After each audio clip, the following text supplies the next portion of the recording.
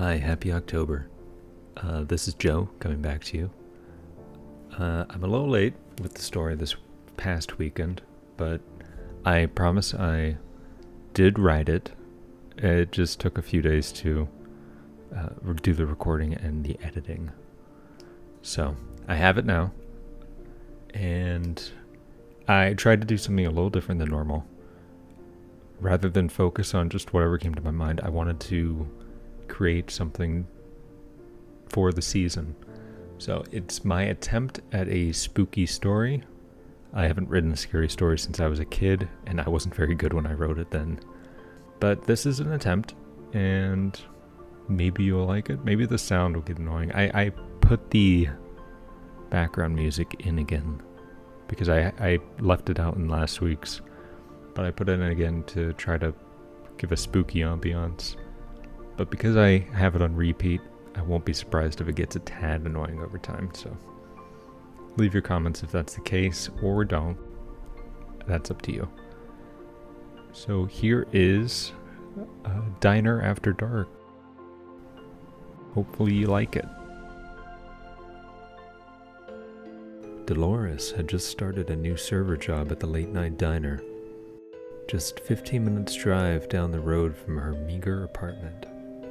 Although it wasn't far, it skirted on that boundary between just out of town and not quite near a highway exit, giving it a middle-of-nowhere vibe. Dolores had been out of the workforce for some years now, having been supported by her late husband, now estranged. After years of abuse, gaslighting, and affairs, Dolores had finally had enough. She'd moved to town over to avoid the judging eyes of shared friends and acquaintances who wouldn't understand her separation and the jeers and gossip of small-town circles. Although she now felt rather isolated, she found a sense of strength and pride in her sudden escape, happy to finally have a chance at a better life. Her new job at the diner started last week and had been going well so far with few mishaps. She had quickly impressed her manager, which is why she'd been placed in the closing shift tonight. It was her preferred time to work and gave her more free time for errands during the day when most other businesses were open. She was a little on edge about the new shift, too. It would only be herself and a cook from 10 p.m. to 1 a.m. And from what she'd heard, the cook, Jeff, always left as soon as kitchen cleanup was finished, which tended to be over before the front end was clean and the drawer had been counted. This would leave Dolores alone in the diner for at least a half hour. She tried to put her worries out of mind, and instead focused on this new life ahead of her, visualizing each challenge as a step forward to further success. At 5:40 p.m., Dolores headed over to the diner for her 6 o'clock shift. For the most part, her day went by rather smoothly.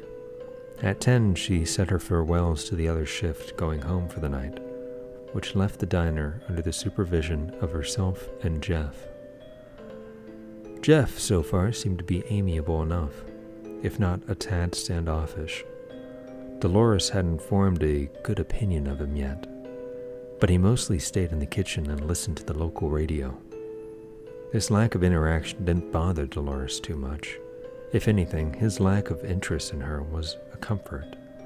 She didn't want to be eyed by men after her recent relationship. Truth be told, men were the last thing she wanted to be around. But the constant stream of regulars, while dividing herself in the kitchen, as well as Jeff's quiet nature, allowed her some small comfort.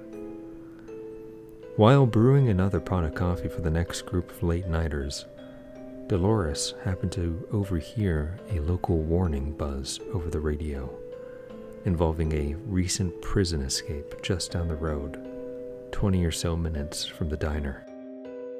2 dangerous criminals had managed to escape during a transfer and were on the run, and all locals were advised to remain alert and safe.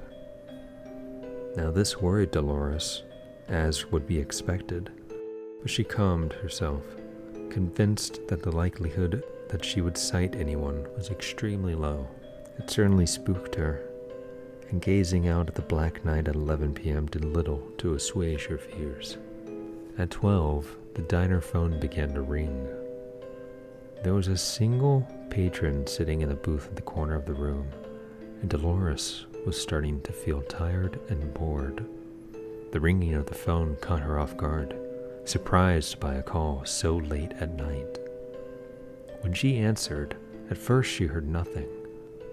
Then, right before hanging up, she heard it. Heavy breathing coming from the other end, followed by a low, breathy word. Dolores. Now fully awake and alert, Dolores quickly responded, asking who was there, but the line cut out as the other end hung up. Feeling slightly shaken, she returned the phone to its housing. But before she could collect herself, it began ringing again. She quickly grabbed it and put it to her ear. And again, that heavy breathing. This time she didn't hesitate, demanded they say who they were, demanded they identify themselves. And the breathing stopped. Then she heard that voice again. I know where you are, Dolores. I'm coming. Then again it cut, the other line having hung up. She was now very alarmed, but gathered her wits and chalked it up to a silly prank. As the shift wore on into the final hour, her paranoia over the calls and convicts grew, and she could barely hold herself back from fleeing to her car and getting the hell out of there. As 1 a.m. neared, Dolores' worries eased, and as the final few customers for the night came in and ordered eggs and coffee, she could hear Jeff cleaning up in the back, cooking the eggs on a small section of the grill left on for the last few orders. At 5 till, the last customer left, allowing Dolores time to begin flipping the stools. And then the phone rang, startling Dolores, resetting her paranoia. This time she did not answer it, instead choosing to turn off the open neon sign and lock the door. As soon as the ringing ended, it started up again, and again she ignored it, taking the broom out and sweeping the dining room. A third time it rang. This time Dolores answered it, yanking the phone up to her ear in spite and fear. She only heard that damn heavy breathing. She yelled into the receiver, demanding them to stop calling, and only heard in response, "We're waiting for you," followed by the click of them hanging up. Dolores was now terrified.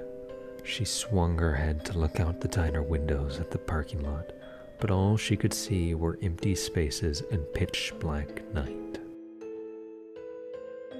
Her fear made her utterly aware of how exposed she was to those looking inward. A lit diner in a dark world. She heard a sound in the back, which made her jump, realizing in a flash that it was the sound of Jeff wordlessly leaving for the night, leaving her alone, so terribly alone.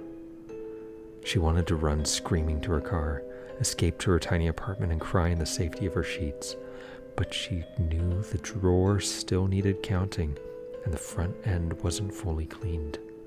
She considered her options. She could do without cleaning everything. The morning shift would understand, hopefully. But the drawer was important. She really needed this job. So she headed to the office with the cash drawer. After she'd finished the count and stored the money in the safe, Dolores grabbed her coat and keys, heading for the back door. As she opened it, a bright yellow light illuminated and swallowed her, enveloping all of her features, and she realized a car was running, lights blazing, imperceptible beyond the headlights. The stress and fears of the day were too much for Dolores, and she backed into the diner and ran into the office. Without waiting to hear the door shut behind her, She slumped to the ground, back to the door, lock turned, the only thing separating her from the fears of the outside. Her mind and heart raced, blood pounding in her ears. She lunged for the office phone to call the police, terrified beyond belief by the car outside. And to her horror, the phone was silent, seemingly cut and dead, and she realized how cut off she was from the outside. In that moment of terror-filled realization, she suddenly heard scratching at the door to the office, short and sharp. She couldn't breathe. The fear petrified her, and her mind fumbled to hold any logical thoughts. In this moment of worry and terror, Dolores fainted, darkness enveloping her world. The morning shift found her in the office after the opening manager unlocked the door. A raccoon was found scrounging around the kitchen, having entered through the back door, which had been left slightly ajar in the night. Jeff was found asleep in his car out back, which had been running all night with the lights left on. When questioned, he said he had fallen asleep after his shift, intending to have a short nap before driving home. Claw marks were found at the base of the office door, which were attributed to the aforementioned raccoon, having likely curiously clawed at the door while exploring the diner.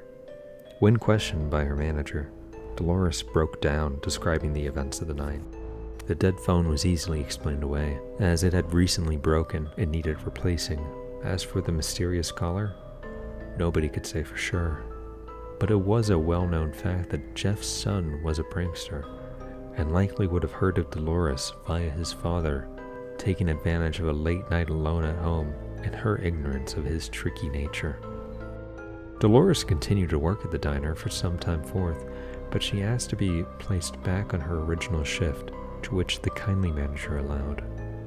The end.